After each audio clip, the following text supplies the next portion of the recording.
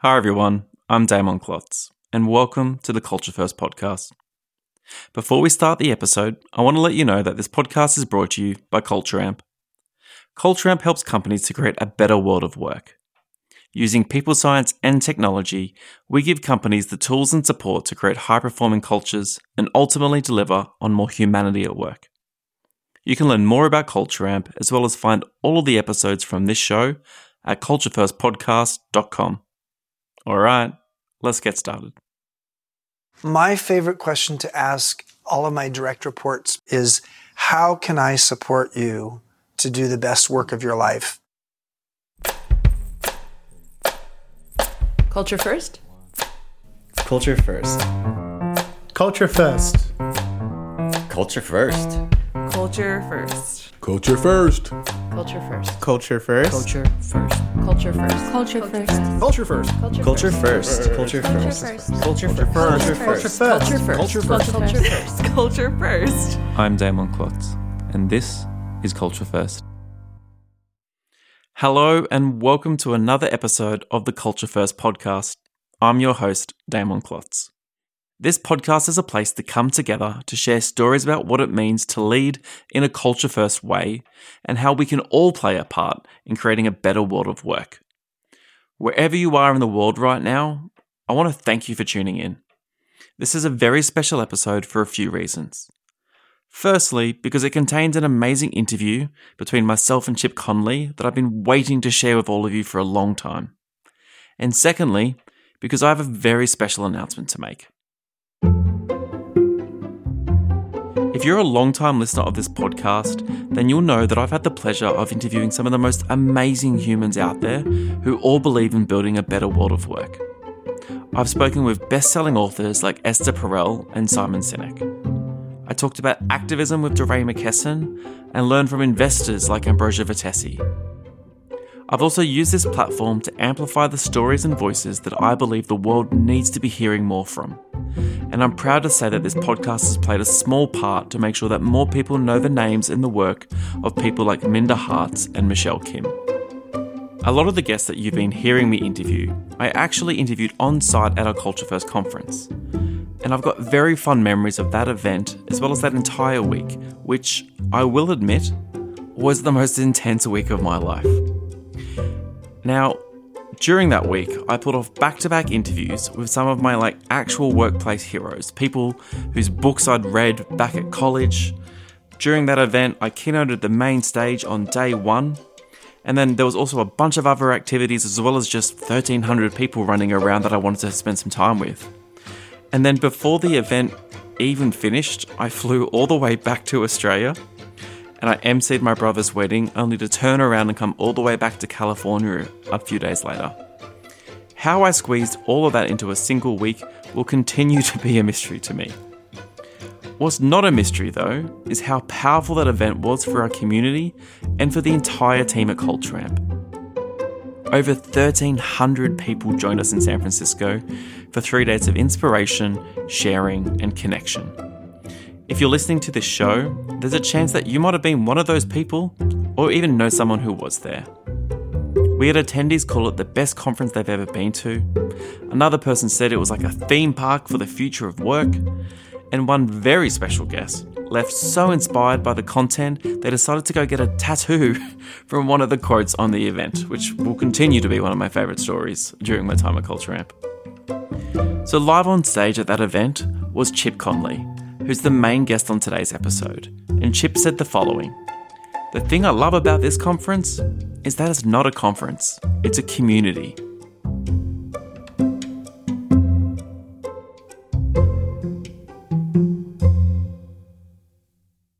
And now, after all this build-up, I'm excited to let you know that we are bringing back the event in 2021. We know that as magical as that event was, it wasn't accessible to a large part of our Culture First community. That's why this year we're inviting you to join us as we host 3 events over 3 months in 3 different time zones. As a listener of this podcast, I want to personally invite you to join me. Right now, whether you're on your phone or on your laptop, I want you to head to culturefirstglobal.cultureamp.com. That's culturefirstglobal.cultureamp.com to secure your free ticket. And when you do sign up, make sure to let us know that you're a listener of the podcast. I'll be sending some special gifts out to everyone who signs up after listening to this episode. Now, there will be more information, as well as speaker announcements and sneak previews of content here on the podcast over the coming weeks and months. But until then, it's now time for me to introduce my guest for today's episode, Chip Conley. Chip Conley is a world-renowned hospitality entrepreneur and best-selling author. At age 26, he founded Joie de Vivre Hospitality, transforming one inner-city motel into the second largest boutique hotel brand in America. After running his company as CEO for 24 years, he sold it, and soon the young founders of Airbnb asked him to help transform their promising startup into the world's leading hospitality brand. On this episode, you'll hear Chip and I discuss how much of our identity should actually be associated with our work, why organizations need to recognize the EQ that older generations can bring to the workplace, and we'll find out if Chip Conley thinks if I'm wise.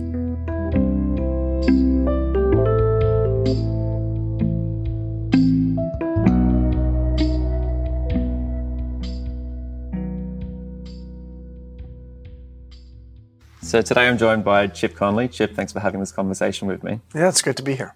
So I'm going to start with a question that I think is important to you, but I want to ask it in two ways. What business were you in? And what business are you in? So what business was I in?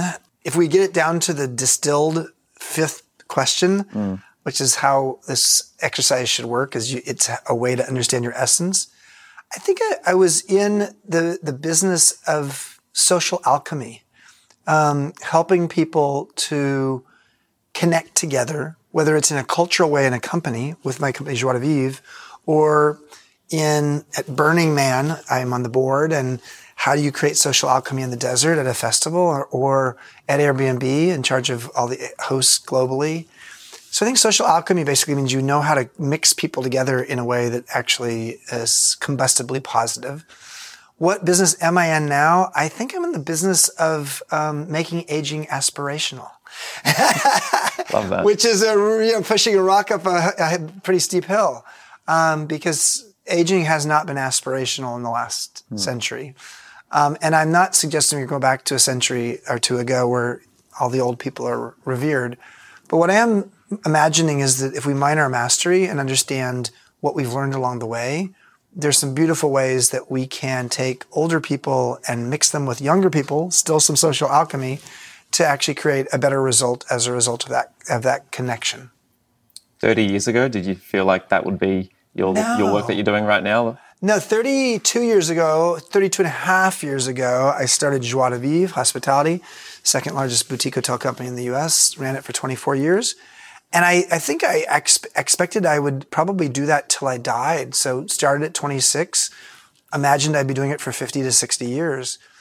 And then about 11 years ago, I had this awakening of like, oh my God, I'm not supposed to be doing this anymore. And it was not like the dimmer. It was like, no, light from on to off. Right. And all of a sudden I realized this wasn't what I was supposed to do anymore. And after 24 years of creating a really culture-focused company and writing books about it, all of a sudden it was time for me to sell the company in the bottom of the Great Recession and to figure out what was next.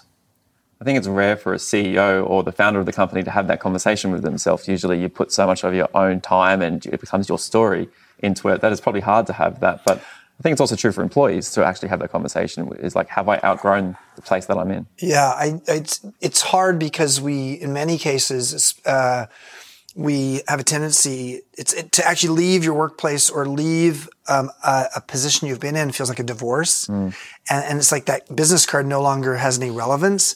And for many of us, our business card may have had a lot to do with our esteem.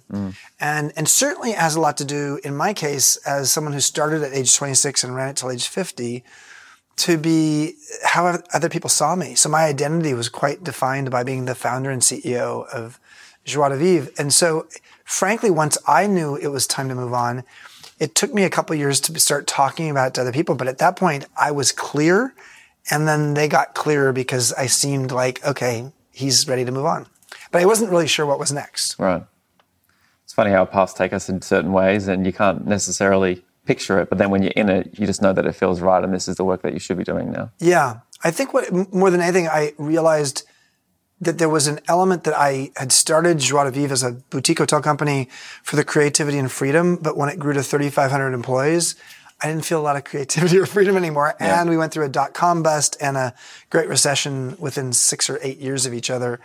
And I was tired. Yeah.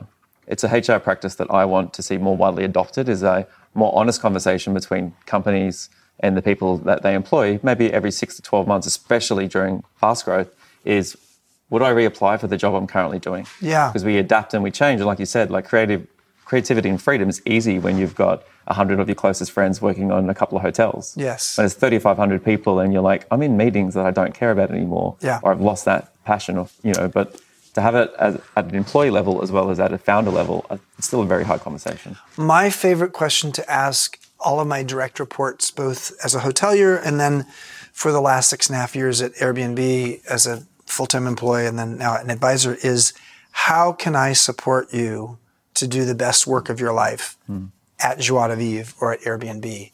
And that question is really important because it actually does speak to this idea of, are you still in the game? Yeah. And there are 3 components to that question. One is, how can I support you?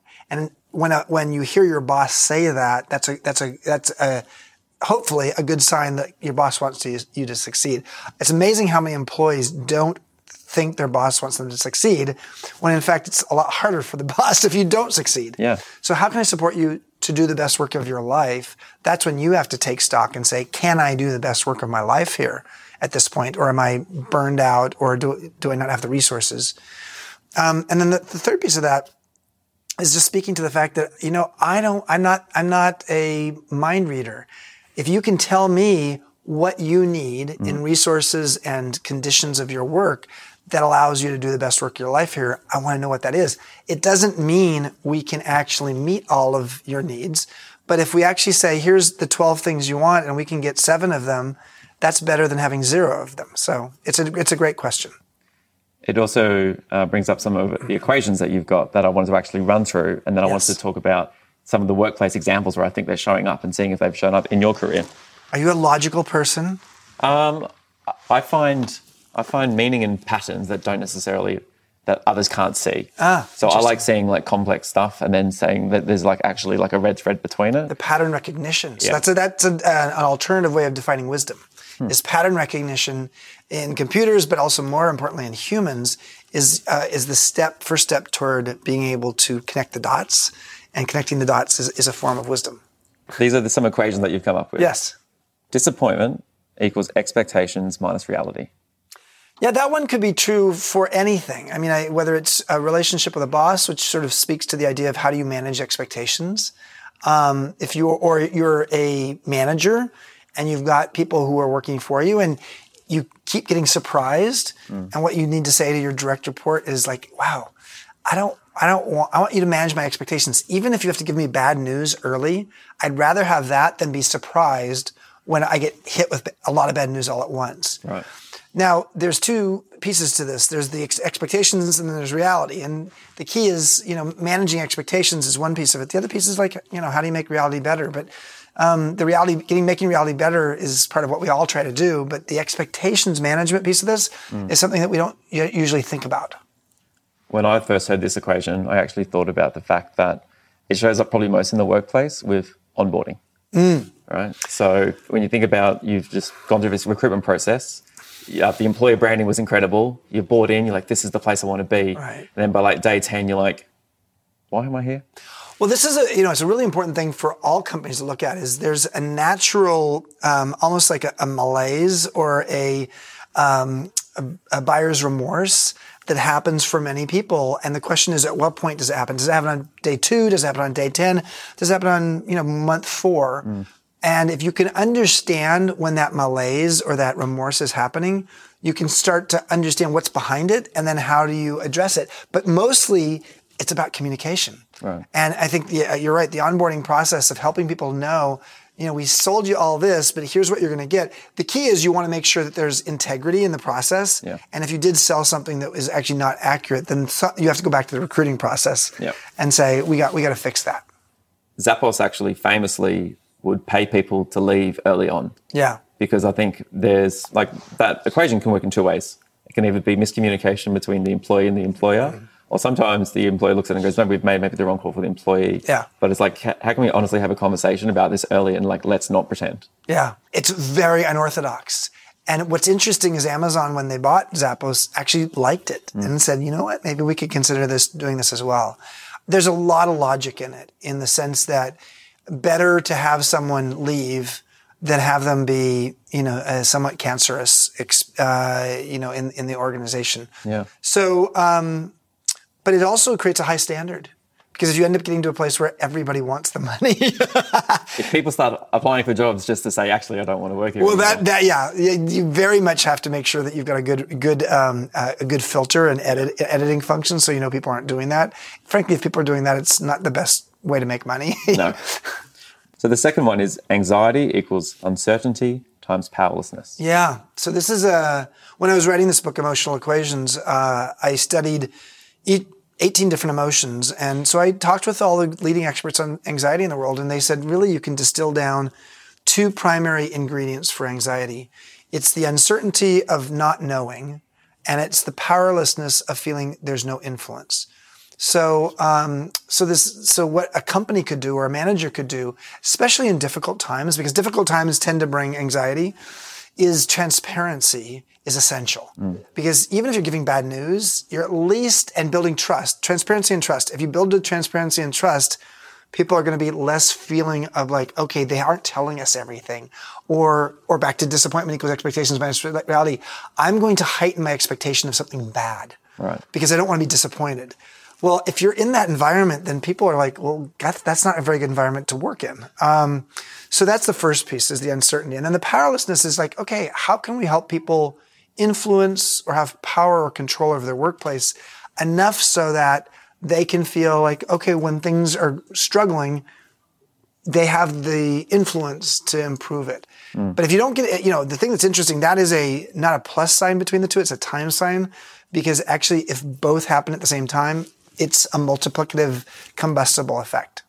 I think when I was thinking about this one and where I could see it show up the most in the workplace is to that story that you shared just then, like when times aren't going too well for the company. Yeah. One, the employees usually know it, you can feel it. Yeah. And then the powerlessness is usually because they aren't sharing enough or asking for feedback. So it's like, if you let me in, if you actually were a bit more transparent in this process, maybe I can fix something, maybe I have control over something. And that's when those things start to multiply, because if you don't let them in, if you don't ask for their feedback during that time, then of course they're powerless, because they don't know what they should be actually working on, right? Yeah, I mean, so much of the culture muscle is not the thing you do only when things go wrong. It's the thing you do all year long, every year, and it evolves with time. But if you think it's something that you actually invest in when everything's gone wrong, at that point, you've lost the trust of your people. Now, the last one is happiness equals wanting what you have and then having what you want. Divided by having what you want. Dividing by what, okay. I learned this in Bhutan. I went to study the Gross National Happiness Index in Bhutan. I came back and gave a TED Talk on it in 2010. And what I learned from the Bhutanese and from cultures around the world that tend to be happier is, if the top of that equation is wanting what you have, the bottom is having what you want. Wanting what you have means gratitude, appreciating what you have. The number one and fastest way for a person to get happy, has been proven, is to actually create a gratitude practice. Now, if you do a gratitude practice basically as a habit and you get bored with it, it doesn't work so well. But if you can keep it fresh, it actually tends to create more happiness. The bottom of that equation is having what you want. Having what you want, to go out and pursue or have what you want, is the process of gratification. Now, if you are too focused on gratification, not on gratitude, you have a bottom-heavy equation.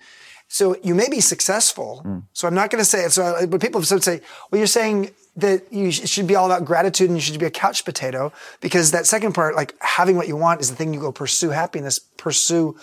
I'm not saying that you shouldn't pursue things, because the process of pursuing things and accomplishing things can create a lot of happiness. But the challenge is if you get on what's called the hedonic treadmill, which is to jump on the treadmill and constantly seeking and searching and pursuing, and then you get it, and then it diminishes in value, then you start looking for the next one.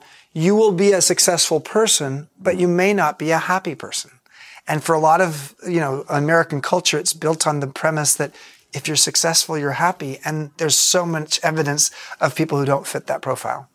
Yeah, there's the famous studies around once you reach a certain amount of money, That's right. your happiness is not going to go up at the same rate. That's right. And then it becomes more about the mindset that you take in terms of what you actually have access to and whether you still want to grow and aspire to have more, but not more in the monetary sense, more in the meaning sense. I like, one of the things I've talked about more recently, I've not written about it in a book yet, is attaining and attuning. And I think these are two ways of being. The attaining way of being is you're in a type A mode typically, and you're going out and accomplishing. And that's how I spent a lot of my life. But there's certain things I learned sports-wise or exercise-wise that are not attained sports. Yoga is not an attained sport. Surfing, which I've been learning at age 58, is not an attained sport. There's certain things in life that are meant to be attuned.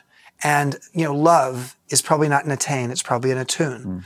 So there's the thing in life as you get older is to actually learn, when do I attain and when do I attune? And it's that mix, similar to the happiness equation. When am I on the, sort of the mode of trying to pursue something? And when am I of just appreciating? And that, knowing when to do one versus the other is sort of like the mystery and wisdom of life. My colleagues can sometimes sense when I'm about to have that moment where I'm trying to be present, especially when, we put on incredible events for our community or we're having access to these conversations. And I remember vividly, we were down in Los Angeles, we're running an event there for the first time for our community. And I was like, can everyone just come over here for a second? And one of my colleagues goes, Damon's about to have his being present moment. And I'm sitting there, I'm trying to ground people in the fact that, hey, we get to do this. People are about to come through these doors to share an experience with us because we're inviting them in. And we should feel incredibly privileged and lucky to have this moment. Yeah. And then you just sit in that moment for a second to really appreciate it. Another word you could use is being conscious about it. So being conscious means you're noticing. I actually think one of the greatest things about getting older is if you get it right, you become a first-class noticer. And what that means is you just notice things inside you, inside another person, inside the room. There's three kinds of listening. You can listen inside, you can listen to another person, you can listen for the field or the room. And when you get good at all three of those things, and you're a first-class noticer on all three levels, that's when I think wisdom kicks in. So one of my favorite ideas that I heard you talk about, which I think really helped you at your time at Airbnb, was being okay about not knowing things. Yeah. And actually being open about that. But was there a time where you actually felt resistance from actually saying, hey, I don't know this, and not knowing is not tied to age. It's tied to actually being open to the fact that I don't have the knowledge. Well, when I was brought on to Airbnb when I was 52, average age in the company was 26. I was brought on to be the mentor and do head of global hospitality and strategy, but then be the mentor for the young CEO. So there's an element I had okay, I'm supposed to have all the answers. And after the first week, I was like, oh, wow, I've never worked in a tech company before. I don't have all the answers. I have a lot of questions. The part that was awkward was I felt uncomfortable being the dumbest person in the room asking questions that most everybody else in the room knew because they were tech people. So what I had to realize was, when do I ask the question in the room and it's going to serve the room? And when do I actually just make a list of the things I don't know? Google that later. And then I go Google later, or I talk to Laura, my assistant, my a direct report of mine who knows, tech really well. So there were times, actually, here's the part that's interesting, when you have a beginner's mind and you're open to being curious. Curiosity is not an efficient thing. Curiosity asks questions that sometimes are like, what if? And why not? And that's not necessarily efficient. But sometimes a company and a person needs to actually see their blind spot. And so part of what worked for me at Airbnb was when I had a dumb question to ask and it was obviously dumb, over time I figured out that's a dumb question. I'm not going to ask it in the room. And I'd make my question and ask it to someone afterwards.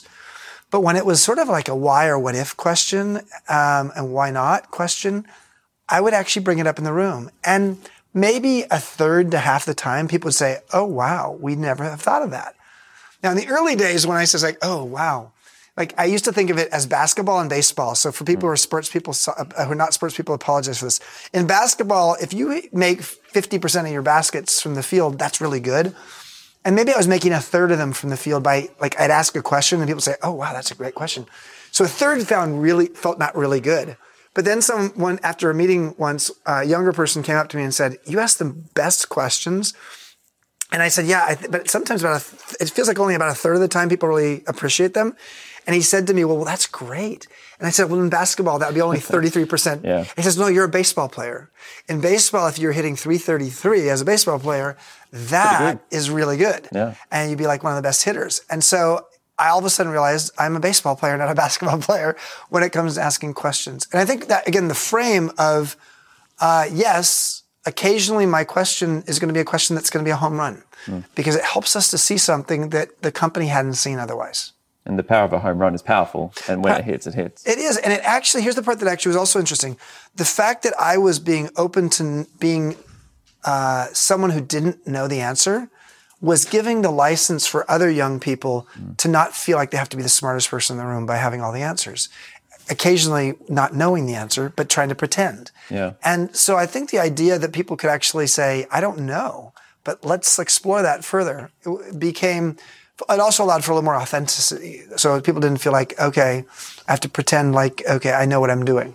It's a healthier culture when a 24-year-old can feel the same way as someone like you were feeling, which is like, I've been hired because I am smart and I want to be here, I want to progress and I want to move forward.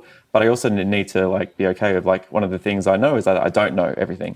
That's right. And this is why mutual mentoring, I think, is the future for learning and development. Because, there you have, in my case, I had younger people who knew a lot more about digital intelligence, DQ, and I knew something about EQ, emotional intelligence, in the context of leadership or how to run a meeting or how to think of our customers differently. And that kind of trade agreement where I could learn from them, they could learn from me, was so valuable and it cost nothing to the company. Just creating the conditions for that mutual mentorship to work was really valuable. I love the idea of like people are feeling irrelevant earlier. You love that? Yeah. Well, that's because you're young. I don't think people actually love the idea of feeling irrelevant earlier. Well, maybe not because I love it because it's not tied to age anymore. Yeah, that's true. It's actually tied to our sense of meaning and connection. Correct. So when I love it, I actually think it means we're okay with like, I feel irrelevant in this context. Yes. Right? So like, but that's hard for some people to really wrestle with. So how do you turn that obstacle into an opportunity rather than saying, I feel irrelevant in this company because it's outgrown me or I've outgrown it? Like, how do we actually see that as a chance to reset as opposed to feeling like we failed? It's back to that first class noticing, to actually dissect what it is I feel irrelevant about. I felt irrelevant when it came to technology. And then when I talked with a couple friends and I talked to my father about it 6.5 years ago when I was just starting at Airbnb, my dad said, well, of course you feel irrelevant when it comes to technology. You've never worked in a tech company before.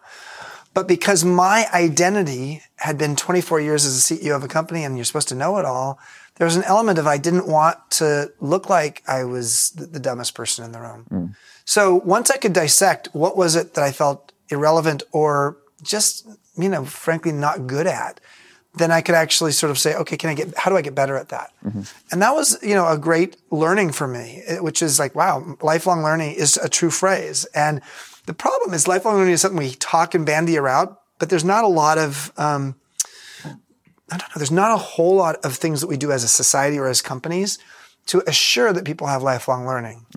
This is part of the reason we created this thing called the Modern Elder Academy down in Baja. It's a social enterprise that takes people at whatever age. We thought it was all midlife, people to 45 to 65, but we've had people from 30 to 78 come down and say, I need to repurpose myself. I need to mind my mastery, figure out what it is I'm great at, and then also figure out how do I repurpose it in new environments. And so I have to learn in those new environments.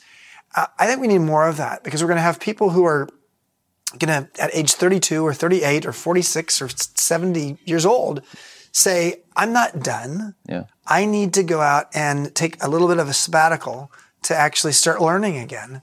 And unfortunately, we don't have a whole lot of midlife wisdom schools that help people to do this. My first role in a professional capacity was actually in a learning and development department. And we were responsible for creating L&D materials for 65,000 people. Wow. So I think where the L&D market has got stuck is we're very much trying to create something in the moment that they're trying to like, you need this right now based on how the world looks like. What you're saying is like, what would it look like for an L&D department to teach lifelong skills? Like, what's a 40-year journey on learning communication? Not is how do you communicate more effectively in that meeting because you said something inappropriate? Yeah. It's, a lot of L&D is very tactical. And when in fact, and somewhat transactional, when in fact what's most valuable is the transformational, which tends to be long-term. And I also think that learning and development has a tendency to think that it's not a social learning model often. It's sort of like, we're going to teach you something. And it's sort of like how we grew up with being spoon-fed information. Yeah. When, what we've learned at the Modern Elder Academy is frankly, lifelong learning is not a game of solitaire. It's not like playing, solitaire on the laptop by yourself. So online learning has, marginal success, most of it, partly because it doesn't have this component of your emotions, your passions, and your social experience being drawn in. And frankly, so much of the learning we have are from other people. And you learn, we have lots of different learning styles, but for many people, the learning from another person and through experience and through story is what actually engages them to actually have it stick in you. It's like going to hear a great speech. If someone has a PowerPoint with all the facts and all the information, it may not be nearly as powerful as someone getting up and telling the story. Yeah. And the thing you remember 5 weeks later and you're talking about is the story, not the 6 bullet points. We spoke a little bit about like unmet needs. What is the role of an organization in actually meeting the unmet needs of their employees? So I wrote a book called Peak, How Great Companies Get Their Mojo from Maslow 12 years ago. And the top, I basically took Maslow's hierarchy of needs and applied it to employees, customers, and investors. And the employee pyramid, which has job, career, calling, speaks to survival, success, and transformation. And that really speaks to money, recognition, and meaning. Generally speaking, the unmet need for employees is beyond the compensation or money part of the pyramid. It's recognition, whether that's private recognition or public recognition, and it is meaning. And meaning comes in 2 forms. It's the purpose of the company, and many companies are quite good at that, saying why their mission and the purpose is noble. But most companies are not very good at looking at meaning not at work, but meaning in work. Meaning at work is the purpose of the company. Meaning in work is you feel like the work you're doing is impacting that purpose. And most companies get that wrong. They're not very focused on how do you acquaint people in your company to the fact that the work that they're doing is actually serving that meaning purpose. So I think doing both of those are essential, and that's an unmet need. And when you create an environment where people feel a sense of calling, it's the difference between Southwest Airlines flight attendants and United's. I hate to use 2 companies, but I've used this for a long time because people say to me all the time, like, they're doing the same thing. Yeah. But at Southwest has created an environment. They've created the conditions for their flight attendants to feel like they're doing their calling. They're living their calling. At United, less so. United's actually getting better at that, but for the longest time they weren't. And so 2 different companies could have a completely different experience based upon the conditions that the company has created to address those unmet needs. It took me a while to realize that this is actually regardless of level and title. And there's a very famous story that a lot of people might have heard of, but I'll share another one with you. There was the cleaner who was working in the space station, and when asked, what's your role here? It says, I'm putting someone on the moon, right? Because they felt that level of meaning. Before moving to the US and working for Culture Amp, I worked for a private hospital group that ran hospitals around the world. And our CEO was incredibly humble, one of the richest men in Australia. And when he would go visit a hospital, the first employee that he'd always go spend time with is the janitor. And I asked Paul, why do you, what is it about the janitor that you always, feel really compelled to have the conversation about? And he said, look, the janitor actually spends nearly as much time with the patients as the nurses and the doctors. Yeah. Definitely more than the doctors and sometimes more than the nurses. So when it comes to actually improving the likelihood of them, surviving and getting through whatever they're going through, the janitor actually has a huge impact on like how that person feels and whether they feel like, they're being heard. So it's another, you don't think about janitors saving lives, but like that's how he really thought about it. You mentioned my TED Talk. I've been lucky enough to give 2, and the other one was from 2010, which is this talk about Bhutan and happiness. But I start the talk with Vivian, who has now worked for me for 32 and a half years. as a maid and as a housekeeper in a hotel. And learning what gave her a sense of meaning helped me to understand how could we serve her better? How could we create an environment where she felt now 32 and a half years into it that I wouldn't ever want to leave this job because I have such a sense of meaning. So what you have to learn is bartenders have a different sense of meaning often than maids, than the front desk, than a bellman. So you have to realize that job classifications often have different senses of what gives them meaning. You spoke about the modern elder, and you describe a modern elder as someone who's as curious as they are wise. Yeah. How would you encourage someone, regardless of age, to take on that mindset and not have to wait until they're, classified as a modern elder? Yeah, first of all, the word elder is a relative term. So you could be a 35-year-old surrounded by 22-year-olds, and you might be an elder because in that group, you are the eldest, and there's a generational difference potentially. So I think the key is this combination of curiosity and wisdom. The elder of the past was appreciated because you revered them. There was a reverence for them. The modern elder is not about reverence, it's about relevance. And you build some wisdom over time. You cultivate it and harvest it. But if you don't have context to understand how to apply that timeless wisdom, it isn't going to go anywhere. So understanding context comes from the place of saying, curiosity, how is it? How do I understand the context? So for me at Airbnb, to make it less abstract, I had some wisdom, but I didn't understand the context of working in a tech company. So I had to I took off my wisdom hat the first 6 months I was there, and I was more focused on the curiosity and learning. And that allowed me to understand the habitat I was in, which allowed me to be much better at being able to offer the wisdom in a way that it was meaningful to people. The problem with a lot of people who might want to be a modern elder, but they're just an older person who is stuck in their ways, is instead of actually being the one asking questions and being curious, they're the ones giving advice when nobody asked for it. They're the ones who are sort of defining how the world works based upon how it's worked the last 25 years of their life. And they haven't actually sort of sped up to realize things are different today. And especially for someone who's 25 years younger than you, who has a completely different perspective, that person doesn't necessarily want to hear their pastor or their parent preaching to them. And that's generally how a lot of older people come at that relationship. It's like, oh, millennials don't want to hear from me. I'm a boomer and they don't want to hear from me. Well, they don't want to hear from you if you're preaching. Yeah. And so I think coming from a perspective of curiosity creates an environment where you're a little bit more humble as well. It would have been very easy for you to turn up and just go straight into wisdom at Airbnb and be like, look, I've done this before, listen to me. But being curious actually meant that the wisdom would actually sit with them because you actually took that as like, this is how I want to enter. Yeah. And then when it's time, yes, I've got some thoughts about this. Yeah, and there's no doubt. I learned quickly that just, sitting at the pulpit, preaching wasn't going to go very far. And, it's that, the good news is I learned it fast enough that I didn't build a reputation in that way. Unfortunately, I've seen people, not just at Airbnb, but at other companies, be twice the age of the people and not be able to connect. And it's not because, yes, I go to Burning Man or I'm some cool hipster who had boutique hotels. Yes, some of that is true. I am culturally more hip for a 58-year-old than an average person might be my age. But the reason actually I was able to connect was because there was a sense that I was approachable. And I was somebody who, as someone once said to me, Chip, you intern publicly and you mentor privately.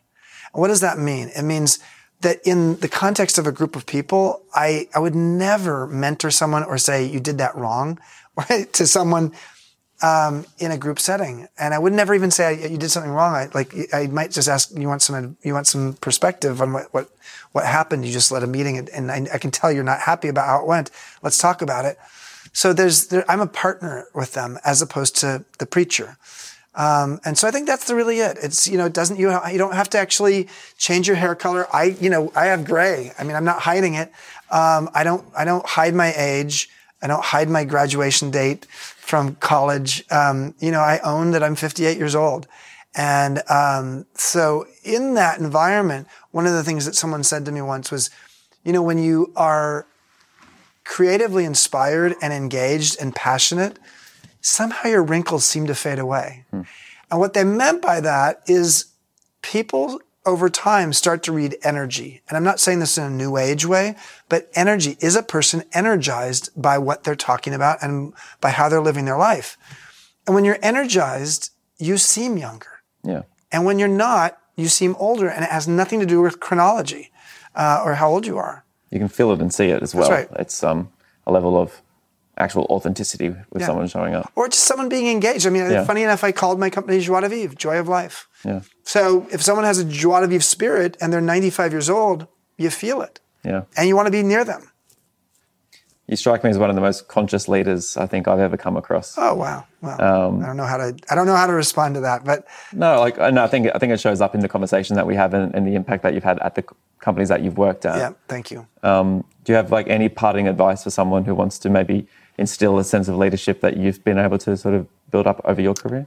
I think, the number one thing that I think about is our reputation. In the corporate world, we call that brand. In a personal world, we call it reputation. And if you think of your reputation as the most valuable asset you're building over the course of your life, and it's an asset that actually arrives before you do. Let's say you're going to a new job and you have a reputation. That reputation precedes you often. When you think of your life and your work and your leadership that way, you show up differently. And one of the ways that I have helped instill that in the people in my companies is we've gone at times for 30 days where we say we aren't using the word manager or leader for the next 30 days. We're only using the word role model. So when you talk about anything, if you use manager or leader, stop yourself and say, no, it's actually role model. Because when you actually think of yourself as a role model, you are in the process of building a reputation. And that's frankly the most valuable thing you can build in a lifetime.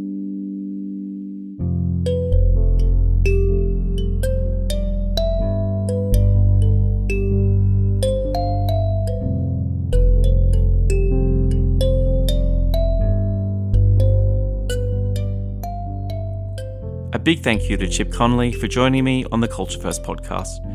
I took a lot away from this conversation, and like I said, I've been waiting to share it with all of you listeners.